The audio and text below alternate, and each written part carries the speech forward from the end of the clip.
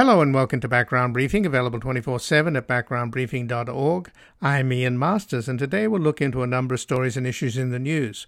We'll begin with the resounding 57% to 43% defeat of a Republican power grab in Ohio to block an anti-abortion referendum that is bound to win, as others have recently in Kansas, Kentucky, Michigan, Montana, California, and Vermont.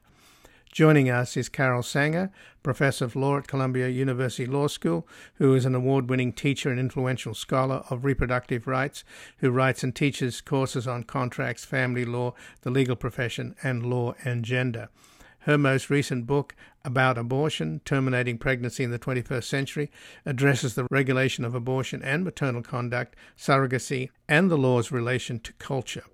We'll discuss how the overturning of Roe by the Supreme Court appears to be motivating Democratic voters as well as Republicans and independents to show up in huge numbers and vote, even if Republican lawmakers are trying to make it harder for them to do so.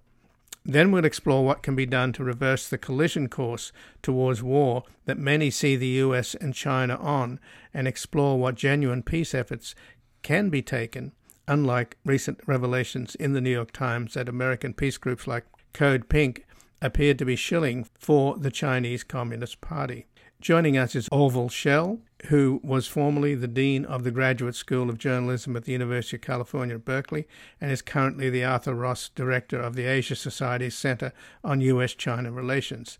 His books include Mandate of Heaven, The Legacy of Tiananmen Square and the Next Generation of China's Leaders, Wealth and Power, China's Long March to the 21st Century, and most recently, My Old Home, a novel of exile.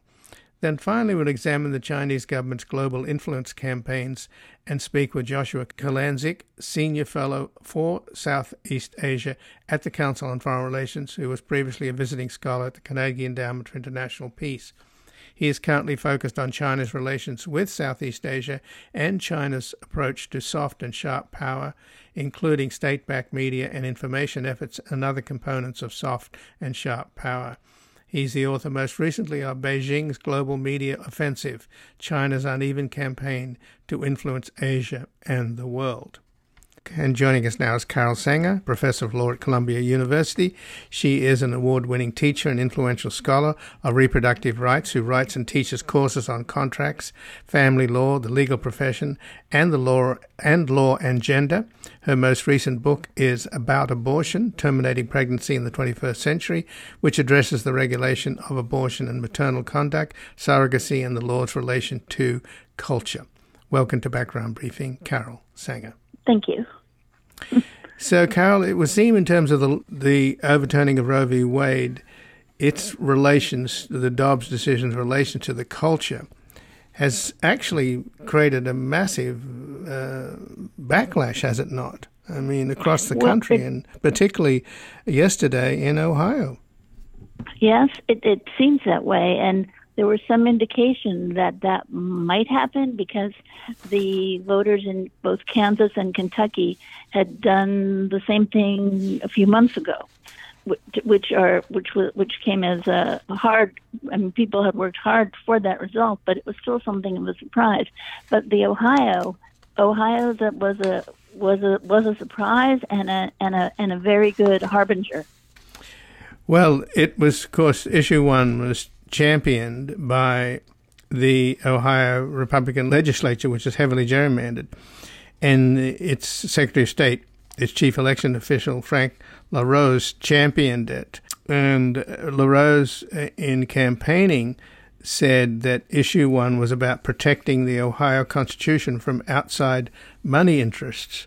But what he didn't say was that issue one was financed by outside money interests in the form of a right-wing billionaire from Illinois, Richard Uihlein.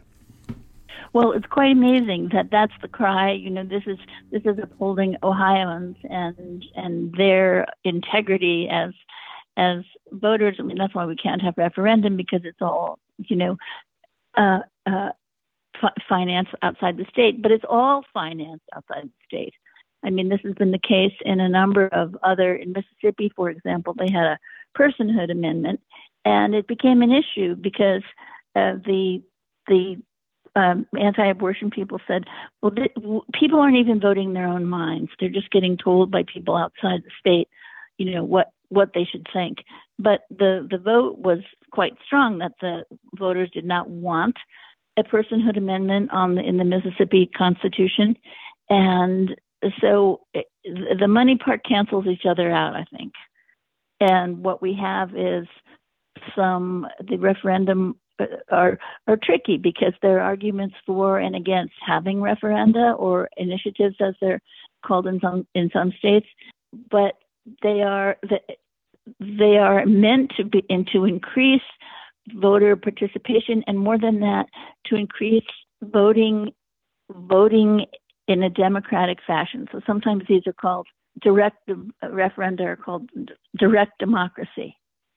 You don't like what your legislature's doing? Put it on the ballot yourself, folks. Get petitions signed, and you can make your own laws, not getting it just from the legislature or from a governor who has veto power. So the idea is it's spreading democracy, not curtailing it. Well, indeed, but we have, of course, that initiative process out here in California. We've had it for some time, and it's actually ended up being somewhat abused and replaces the legislatures where so much of the important decisions are just passed off into referenda, and massive amounts of money are spent pro and con. And it's quite often the results have quite often essentially been bought by who has the most money. So there's a downside to it as well. I mean, it is direct democracy. Well, it is. Direct democracy puts the most cheerful spin on what it is. And there certainly is the other side to tell. I suppose I'm deciding that this week it's okay, even though the process may be faulty, and we can see that it's not the purest form of democracy, with outside money and other aspects that I'll say something about. But this week, I'm deciding to be perfectly happy that the voters of Ohio decided, when this was really not an abstract vote on do we think referenda are good, but rather are we going to let the state block all access to abortion? I mean, we have two issues here. One, the abstract one on referendum, and then we have the one that motivated this referendum, which was whether or not the state legislature could further block access following the Dobbs case of last year, which got rid of Roe v. Wade. And so I think it's okay every now and then to take a victory. Right. Well, even if the process. Well, I agree that it was, I think more than anything, it was just such a mendacious and cynical move on the part of the Republicans, because they had recently banned the idea of special elections in August because of low turnout. And then they suddenly, once the abortion rights issue got on the ballot for November, then they decided to do an end run around that by rushing this thing through in August. Hoping for a low turnout and get their people out, but the reverse happened.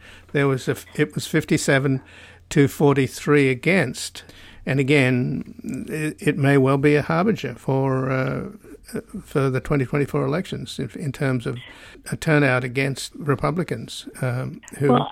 Yes. I mean, that's one of the benefits of the of these.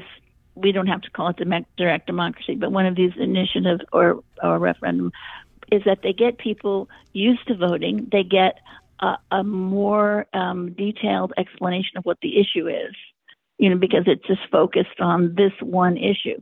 Now, that is also a problem with the process of referendum generally, in that they don't take account of how this piece of legislation works in tandem or in opposition to any other thing that the legislature has going.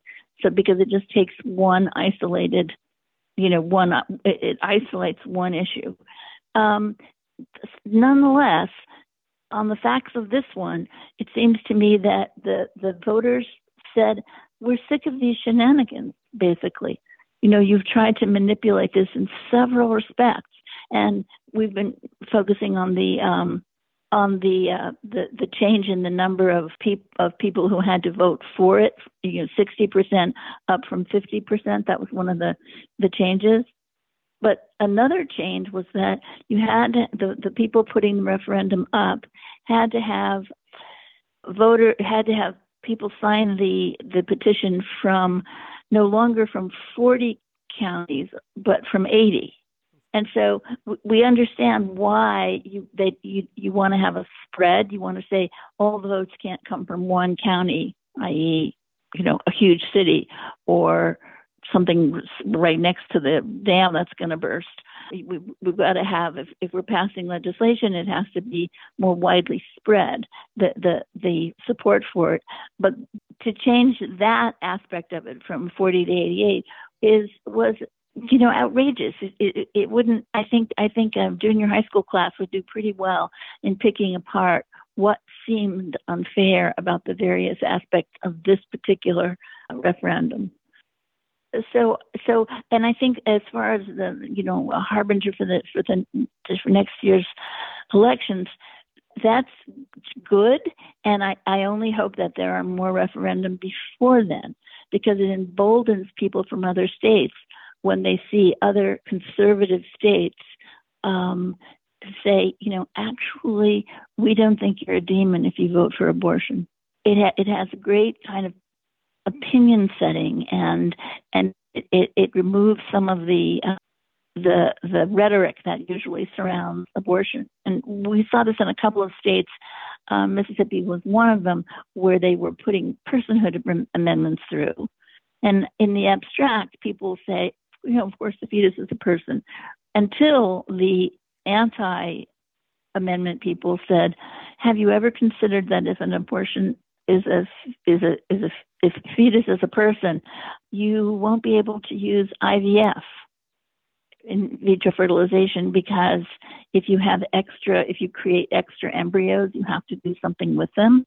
And what most people do is dispose of the extra ones that they don't need anymore, and that would be murder. And so that became a quite an important aspect of voting down personhood, because it was spreading the thought, spreading the idea of why people, why women choose abortion. And it's just looking at, so go ahead. Well, I was going to say, you mentioned earlier that there have been these abortion-related ballot initiatives which have been won by abortion rights, the abortion rights side in Kansas and Kentucky. There's also been in Michigan, California, Montana, and Vermont, and in all states abortion rights have won. And now I think it's in Arizona, isn't it? Isn't that the next one? Yes, they just introduced it yesterday. Right. And they said, we want one of those. We're going to try it here. And that's another really conservative state. But that's what I mean by the kind of knock-on effect, that we won't have to wait till the next November's election, which will be very important on this issue. But there can be lots of sort of ground setting and now, between now and then. And it's very exciting to think that, because one of the problems has been, one of the questions that has been asked a lot is, how come the conservative states put so many restrictions on abortion, but if you look at the polls taken in those very states, the general polls have a much higher approval rate for abortion. Yes, we think abortion should be legal under certain circumstances. And so the question is, well, how do you explain that sort of paradox? And the answer was, the legislature, regretfully, is not representative of all voters. And we see that by an issue you mentioned a few minutes ago, which is gerrymandering. We know that we don't have real representative democracy in states that are, gerrymandered up the wazoo. And so the idea that legislative voting is a purer form, or representative democracy is a purer form of fairness and representing what people want isn't really true. So that's what these referenda do, is they allow a kind of, they answer the question, how can it be that the legislature is so conservative and yet the citizens are not? Well, what was extraordinary about yesterday's vote in Ohio was that it clearly energized the no vote against issue one. Nearly twice as many people voted on the Ohio measure yesterday than cast ballots in primaries for the governor, the Senate, and the House, and other major statewide races in last year's midterm. And we recall how important those races were because J.D. Vance, funded by Peter Thiel, was on the ballot. That's right. And yet yesterday, twice as many people voted. And a recent CNN poll finds that 64% of adults disapprove of the Supreme Court's decision to overturn Roe v. Wade. So, again, this might well be the motivating force to get Democrats out to vote. And by the way, not just Democrats. These clearly, with a purple state like Ohio, you have a lot of independents, Republicans and Libertarians voting against that Republican power grab. Well, I think for a while I've been using the phrase, Republicans watch what you wish for, because it doesn't always come out. I mean, you've just, laid out an example of how this is supposed to, it energized the wrong people. And it made them angry, actually, not just energized. But people didn't want to be, pushed around in this kind of tawdry way of, well, that didn't work. Getting rid of August elections didn't work, so we'll try something else.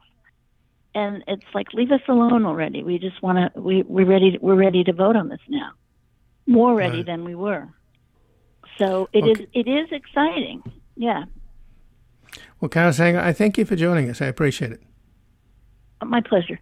And again, I've been speaking with Carol Sanger, who's a professor of law at Columbia University Law School.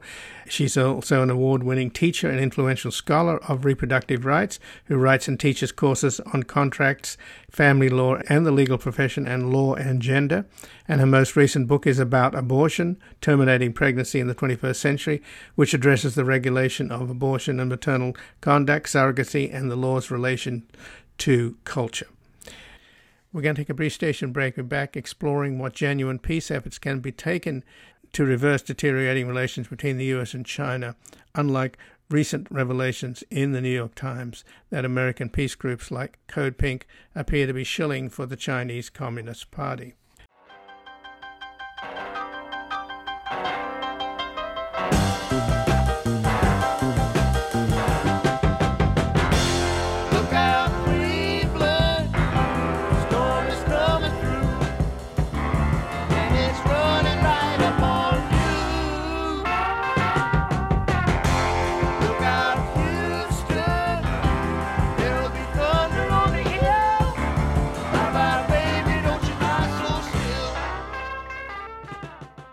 Welcome back. I'm Ian Masters, and this is Background Briefing, available 24/7 at backgroundbriefing.org.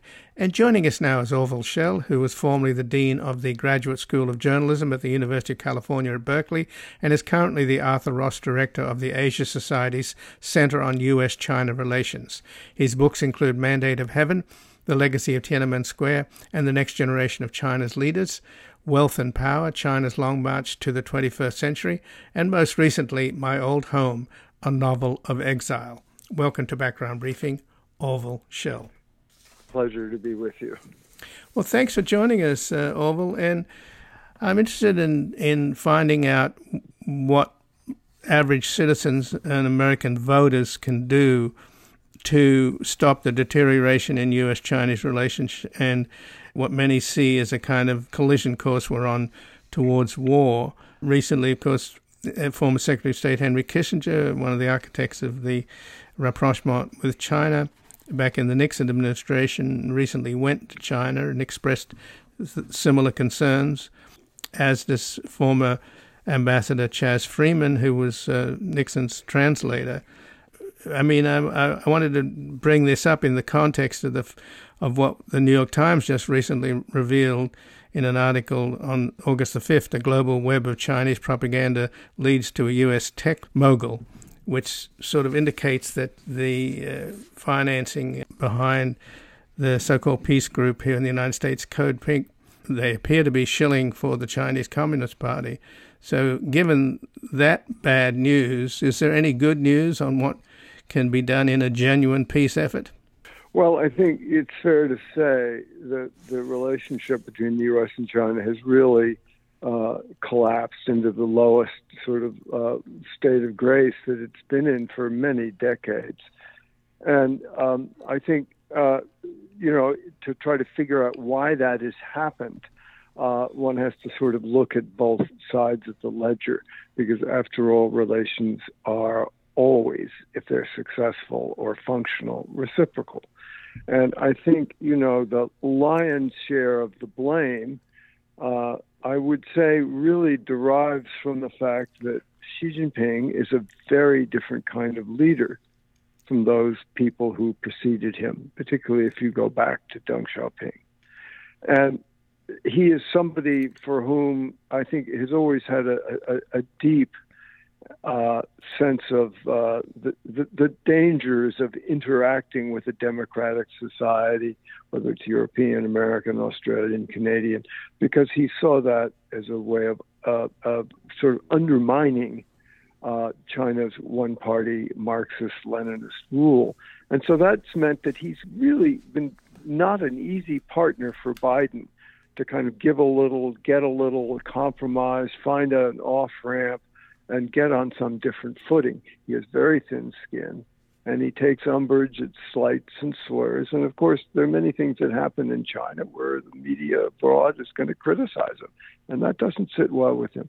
So I'd say, just by way of conclusion, this lack of reciprocity on the Chinese side and rather belligerent posture, which has manifested itself as wolf warrior diplomacy, has not made it easy for us to find some new angle of repose diplomatically. But the United States Congress, now controlled by Republicans, having these kind of kangaroo court hearings about weaponization of government, and they had one panel on the Chinese Communist Party and how to counter it. I mean, this wasn't sober statesmanship. This was, rabid paranoia and China bashing. Well, it is true that there's a good level of paranoia about China, and there's also a good amount of China bashing. But I think the bitter reality is that this is something that Xi Jinping and his new regime sort of posture in the world has brought down on itself. And this is why it's so difficult to actually even find a constructive way to build a bridge with China if you want to. And many people do, because China is just not open in the way that it used to be during the reform era to kind of reciprocal efforts to, as I say, to give a little and get a little and collaborate and cooperate. And so we've even reached the state where the global marketplace, which once was very deeply integrated, is now talking about decoupling. And this is not something that only the Americans or the Europeans are doing. This is something that China is doing. It's returning to its old Maoist roots of autarky and self-reliance. So is that to say, then, that the Western and U.S. businessmen and corporations who invested heavily in China's economic miracle, were they taken for a ride, or is this just because this guy has completely, Xi Jinping has completely deviated from the path set by Deng Xiaoping? I think, engagement was a really good try, and it was a kind of American leadership in a certain way at its best to try to work it out, to try and allow reform to make China more convergent with the rest of the world, even though they weren't democratic and even though they were ruled by a communist party. And so as long as reform went on, engagement could have a logic. and people on both sides could reciprocate and help each other and hope that China would sort of slowly, vacate some of its old retrograde Leninist practices. But with Xi Jinping's ascendancy to the throne in 2012 and 13, things began radically to change. And so he is a very different kind of leader who I think, he threw away the old Chinese slogan of peaceful rise and adopted wolf warrior diplomacy. And that was a very bitter pill for people like Henry Kissinger and Chas Freeman to deal with. Because if you're going to be a wolf warrior diplomat, that's exactly the antithesis of what Kissinger is advocating. So I think that there's much on the Chinese side that would need to change if we are to be expectant of finding any kind of a new balance point and a new off-ramp. So what do you think Henry Kissinger said to Xi Jinping, and what did he achieve? He's obviously concerned. He's very concerned, and I think he keeps hoping that we could have another moment such as catalyzed in 1972 when U.S. and China joined together against Russia. But that's not going to happen because Putin and Xi Jinping have declared a relationship without limits. So I think Henry's a bit nostalgic at the age of 100. I don't think he knows where to go either. And I think he sees it as very dangerous. But frankly speaking, I don't think it is something that America can repair by itself. It is a reciprocal relationship. It needs both sides to have buy-in if we're going to find some new way to stabilize the status quo. And I'm not so sure we're going to, because I don't think Xi Jinping is really open for business on that front. And if he was, Henry Kissinger would have brought home the bacon, but he didn't. So what's going on then with Chinese peace efforts in brokering a rapprochement between Iran and Saudi Arabia, and then their attendance last weekend at the peace summit where Ukraine's 10-point peace plan was put forth, and China seems to be interested in being a part of that process? They're going to meet again. Apparently the Russians are a little annoyed with China. So if they're not interested in peace with the United States, are they interested in a global scale of solving problems like the Ukraine war? Well, I think Iran and Saudi Arabia were going to bury the hatchet, and China came in and helped out. And I do think this new peace plan for the Ukraine, China's peace plan had no legs. Ukraine would never accept it because, it was a territorial sovereignty question. But what's been going on of late, I think, suggests that China is beginning to realize that Russia is not a great horse to bet on. And yet there is no other great power in China's sort of sphere of influence, so they can't just let them go. But I think China is trying to, in some good and hopeful ways, to find a different way to be involved in the Russian invasion of the Ukraine rather than just saying nothing and proposing peace plans that would have no prospect of success. So we'll see where it goes. So one of the things that I find disturbing is that, for the longest time, Hollywood, if you talk about soft power, Hollywood films have been helpful, and NBA sports stars, etc., in projecting a kinder, gentler face of the United States as opposed to its vast military machine that's right up against the Chinese borders, and you have naval ships almost colliding, etc. So in terms of soft power, it seemed like there've been a period of time where the Chinese movie theaters and moviegoers were watching American movies, mostly these kind of Marvel cartoon films, which I find ridiculous, but they're very popular. But lately, apparently, the government is sort of taking over the movie business, and they're putting out anti-American propaganda movies about the Korean War, etc. So is that really happening? We know there's been a long indoctrination process underway since Tiananmen Square, where the ruling Communist Party discouraged democracy and encourage nationalism and materialism, but are they also now encouraging a form of militarism and anti-Americanism, at least in their movies? Well, there are two very interesting books that have come out, one by Eric Schwartzel, a Wall Street Journal writer, and another by a Chinese Ying Zhu. Both. Basically what happened in that regard is that Hollywood went in with great expectations and actually did very well for a while, and big box office success. And China was learning how to make sort of big budget films of the kind that actually do sell. When they accomplished that, they gradually began to phase Hollywood out. So Hollywood films now have a very tough time in China. Instead, China started to, very suspicious of foreign films anyway, because it's foreign influence. So they started making their own big budget films, and they made one, for instance, that was very successful on the Changjiang Lake attacks of the People's Liberation Army and during the Korean War. And it was quite anti-foreign. So there has been a shift away from Hollywood films towards indigenously made films that are much more patriotic, much more pro-party, and less sort of redolent of Western influence, which Xi Jinping is quite suspicious of. China has developed a middle class in a very rapid period of time. Now, the economy is stagnating, and there's no question that Xi Jinping made some boneheaded decisions vis-a-vis COVID.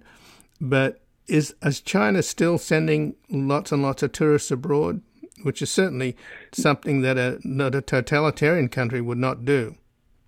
No, they haven't. The pandemic really put an end to that.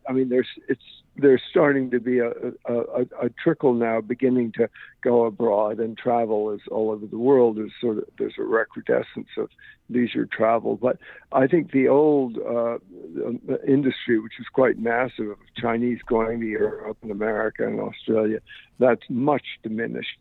And I think that's also sort of in Xi Jinping's sort of comfort zone. Don't let too many people go abroad and get too distracted by foreign ideas, and let's sort of focus on ourselves. And Xi Jinping is not a very cosmopolitan man, and he does not feel comfortable with a lot of cosmopolitan influences, which I think he fears, if left to their own devices, might severely undermine his ideology and his sort of conception of a one-party state. So just in the last couple of minutes then, Orville, Schell, back to what the U.S. can do, and particularly the U.S. government. If Biden is finding it hard to repair things, he sent Blinken over there recently after the balloon incident torpedoed things.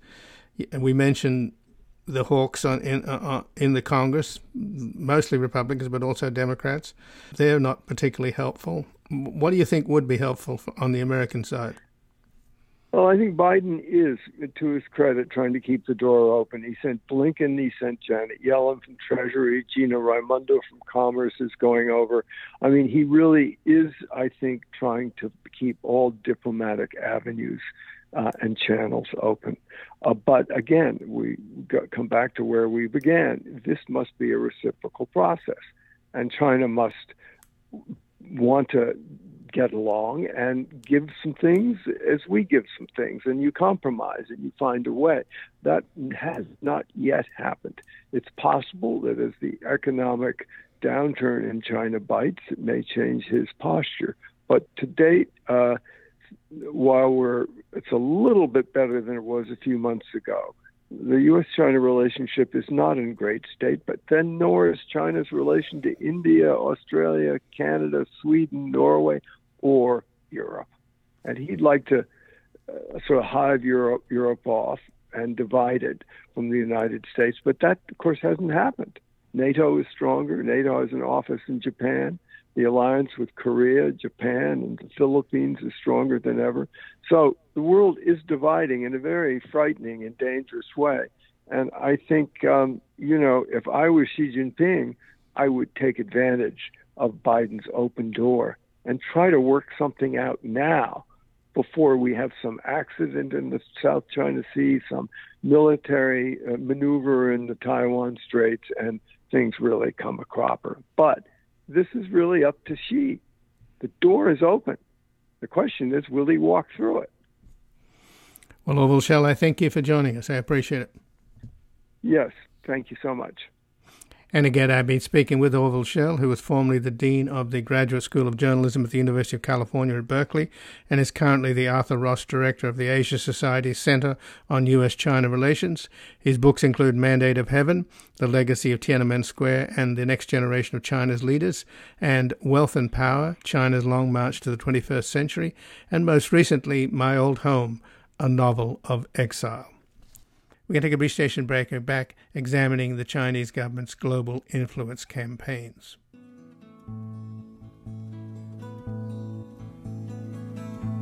If you could read my mind, love, what a tale my thoughts could tell.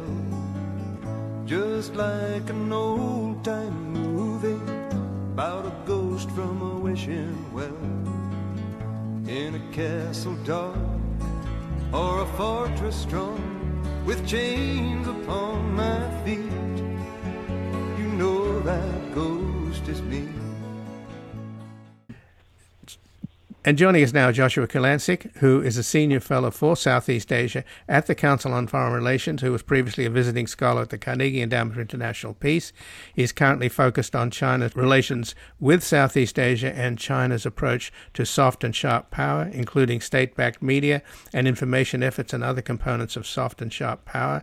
He's also working on issues related to the rise of global populism, populism in Asia, and the impact of COVID-19 on illiberal populism and political freedom overall. And his latest book is Beijing's Global Media Offensive, China's Uneven Campaign to Influence Asia and the World. Welcome to Background Briefing, Joshua Kurlantzick. Thanks so much for having me. Well, thanks for joining us. And how well is China doing in terms of its soft power? I could ask the same question about the United States, but in terms of its ability to influence policy here in the United States and other countries, particularly next door in Canada. Okay, well, you have to differentiate between two things. One thing is soft power, where you actually have high popularity in other countries by doing publicly facing things like in the United States historically, it doesn't have to come from the government. In the United States historically, that would be like Hollywood or the NBA. Soft power is sort of wooing other countries with the attractiveness of your ideas and culture and your economy and things like that, and your diplomacy. And China's actually done your public diplomacy. China has actually done a terrible job at that.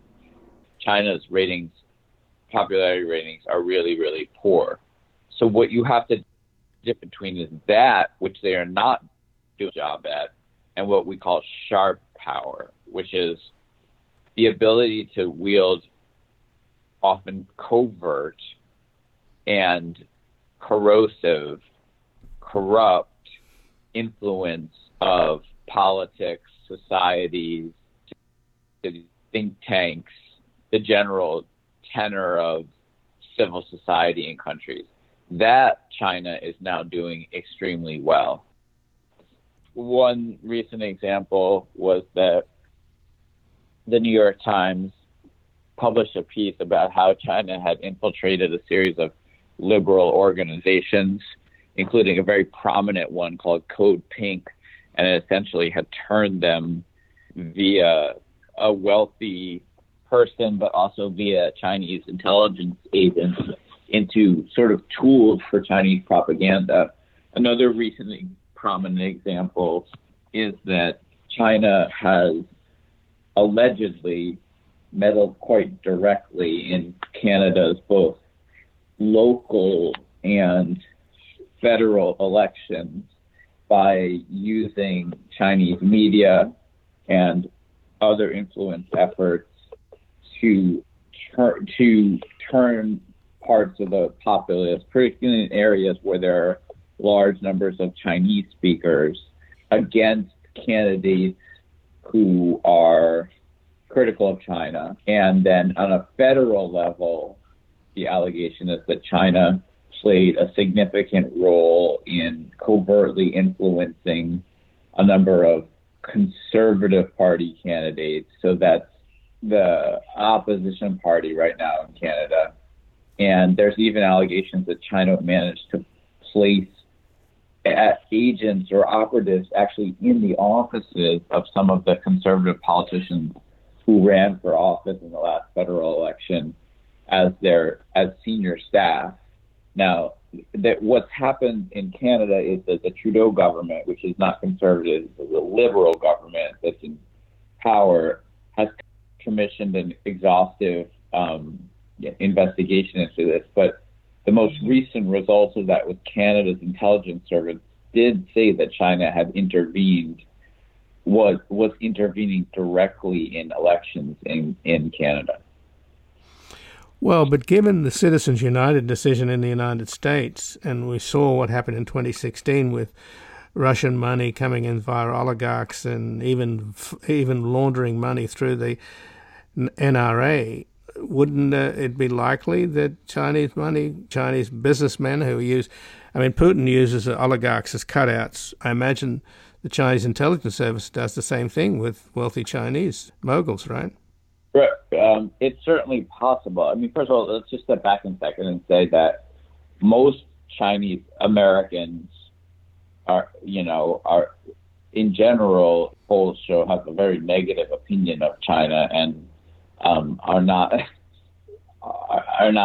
involved in influence activities. But certainly the same possibility exists. The U.S. has tightened some of its foreign interference and influence laws since 2016, particularly laws. There's a statute called FARA, which Foreign Registration Act, yeah. Registration Act, which was basically not enforced for decades and is now being much more stringently enforced.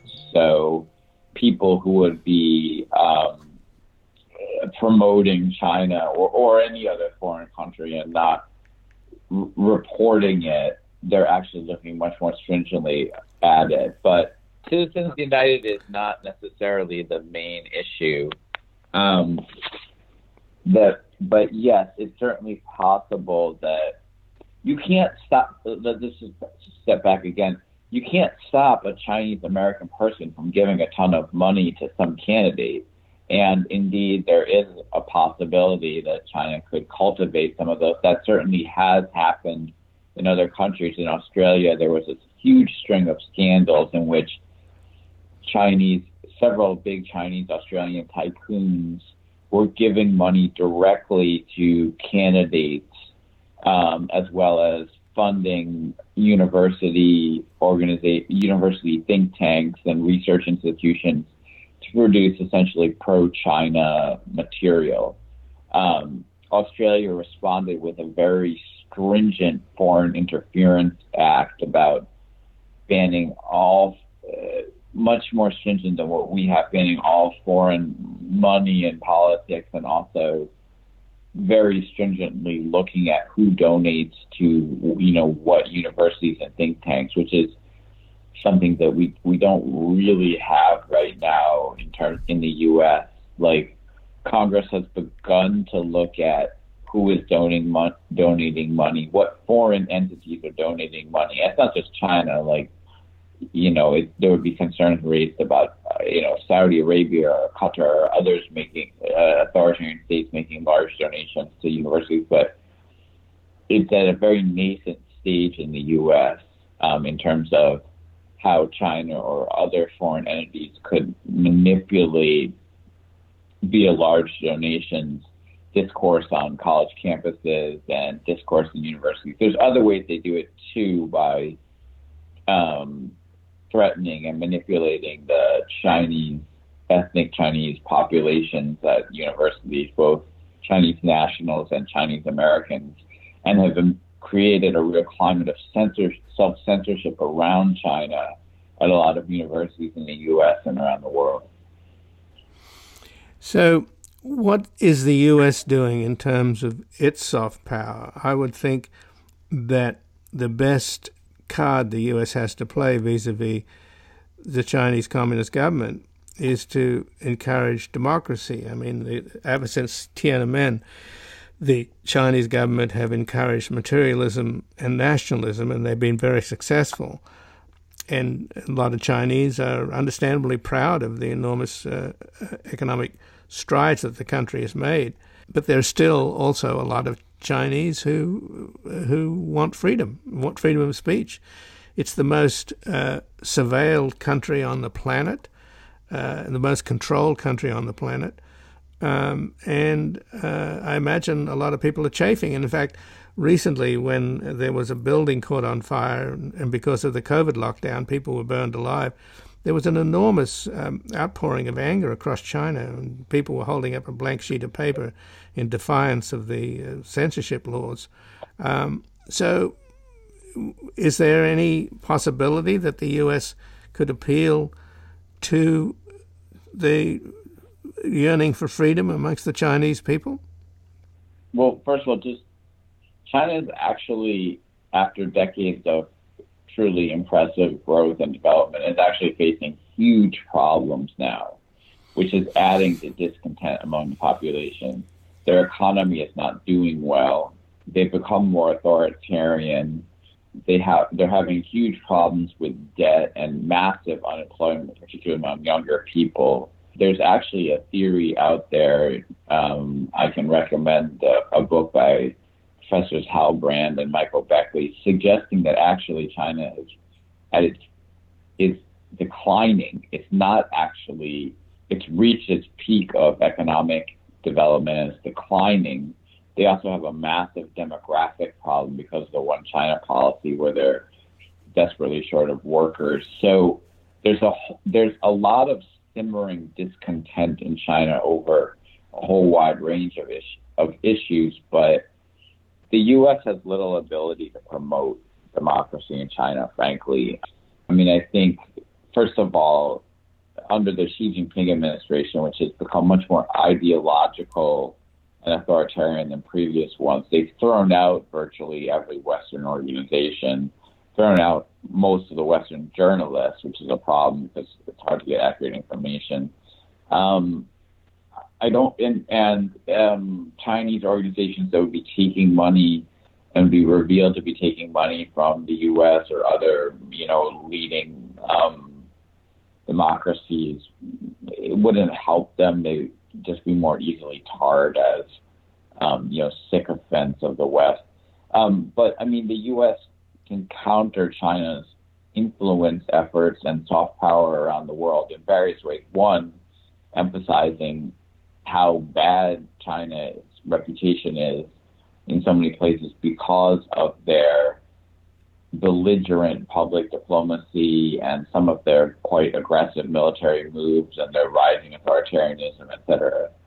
The U.S. can also strengthen its own soft power too. So there's only so much you can do because most soft power, like I said, flows from the private sector. It flows from like the appeal of LeBron James or, of Tom Cruise or, whatever, Taylor Swift, etc. But the U.S. should continue to support its own government-funded soft power efforts like Voice of America and Radio Free Asia. When Trump was president, he tried to kill those because he wanted to instead turn them into a propaganda channel that basically promoted him. So those need to be maintained. And certainly the U.S. and other major democratic countries should continue to support organizations that push for democracy in China, but a lot of them are outside China, and they should definitely continue to support organizations that expose and combat Chinese influence. So that includes independent media all over the world. In the few places where Chinese influence has failed, like Australia, Taiwan, it's often been independent media that have exposed a lot of these problems.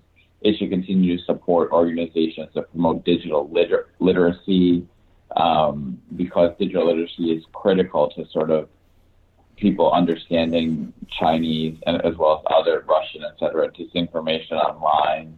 They should continue to support, pro-democracy groups in all sorts of countries where there is a real contest between China and leading democracies over whether that country is going to become, an authoritarian state or not. And countries like that would be included in that mix would be like Thailand, Malaysia, Indonesia, Venezuela. There's a whole range of countries where China has poured money in and definitely prefers to work with an authoritarian government, and is a real question about, and is a global question actually, about whether, democracy has had its day and authoritarian rule is back. I mean, most of the people in the world now live in authoritarian countries, frankly. Well, just in closing, though, there is a real concern that the United States and China are on a collision course, and a war over Taiwan, for example, would be catastrophic between two nuclear powers. So any sensible person would want to try and avoid that. And Henry Kissinger was recently meeting with Xi Jinping. Ambassador Chaz Freeman also has been expressing concern about the hostility growing on both sides. So, the revelations in the New York Times about Chinese influence via influencing American peace groups like Code Pink, they, of course, are about peace. At least they say they are. But the New York Times it was suggesting that they're really just a conduit for Chinese propaganda, or indeed Russian propaganda, since they do take a pro-Russian line on the Ukraine war. So how about a real peace effort, not one that's covertly financed by Russia, by China? And what can people who are really concerned about the two countries going to war, what can they do? Sure. Sorry to be didactic, but let me just say one thing more to your prior question, which I forgot to say, which is the most important thing.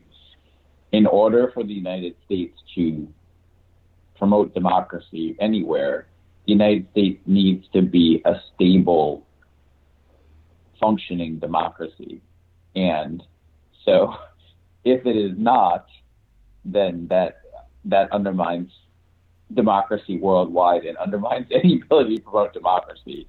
And right now, the United States' own the democratic stability is at least in question, I would say. What can people do to promote peace? Definitely, I think Americans have gotten used to the idea that unfortunately, American wars are wars that are fought over the last 20 years in faraway Middle Eastern or South Asian countries that fought by a volunteer force that most people don't have a relationship to, and don't result in large numbers of American casualties. I mean, every casualty is bad, but although they have resulted in massive amounts of Iraqi and Afghan casualties. One of the problems with the China-U.S.-Taiwan thing is that there's very few people left in America who remember what it was like when major powers had a war with each other, to remember, the Second World War. And this would be like that. Not Iraq, not Afghanistan. You would have a situation in which millions of people would be killed in Taiwan, in the Chinese forces, and in the U.S. forces within a few days. You would probably have a draft and the potential for nuclear escalation. And Americans, there's no one who remembers that. Maybe people remember the draft. I mean, I think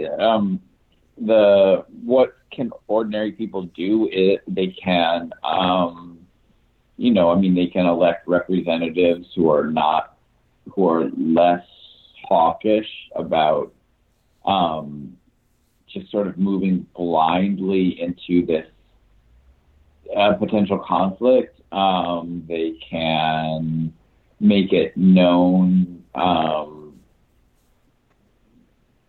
publicly, through the various channels that we have. They can make it an issue in the presidential race. But there's another side too, and there's nothing Americans can do about that. If Xi Jinping has decided that they want to invade Taiwan, there's really not much Americans can do about that. And in fact, there's some theory, like I mentioned before, that China has actually reached its peak and it's having problems, that says that actually makes China more dangerous, in that if they're not going to continue to grow at huge numbers, the Chinese Communist Party needs another source of legitimacy, and like with Putin, a war is a source of legitimacy.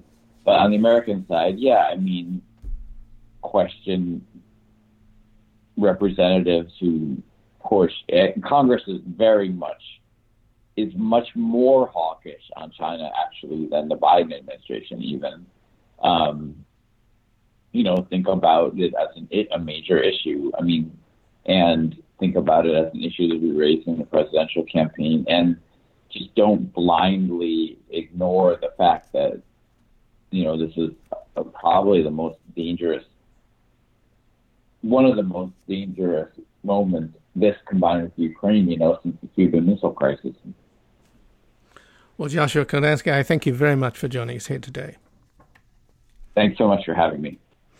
And again, I've been speaking with Joshua Kurlantzick, who is a senior fellow for Southeast Asia at the Council on Foreign Relations, who was previously a visiting scholar at the Carnegie Endowment for International Peace.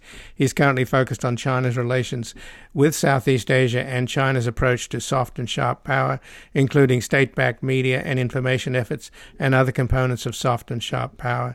He's also working on issues related to the rise of global populism in Asia, and the impact of COVID-19 on illiberal populism. And his latest book is Beijing's Global Media Offensive, China's Uneven Campaign to Influence Asia and the World. This has been Background Briefing. I'm Ian Masters, and I'd like to thank producer Graham Fitzgibbon and assistant producer Evan Green. To help us sustain this program into the future and ensure it remains free to all, please take a moment to support us by going to backgroundbriefing.org/donate or publictruthmedia.org, where you will find our non-profit Public Truth Media Foundation, where your tax-deductible donations, large and small, keep us broadcasting. And if you've missed any of today's programs or would like to explore our vast archives, you can find us at backgroundbriefing.org, where we include extended interviews searchable by topic and have made it easy for you to sign up for daily email updates that provide links to resources, articles, and books discussed on the program. Also, you can find links there to subscribe wherever you get your podcast, and we encourage your ratings and reviews on these platforms. Find us on Twitter and Facebook at Ian Masters Media, and please do help us reach more listeners by sharing this program with friends, family, and colleagues. And I'll be back again tomorrow with another Background Briefing. Bye for now.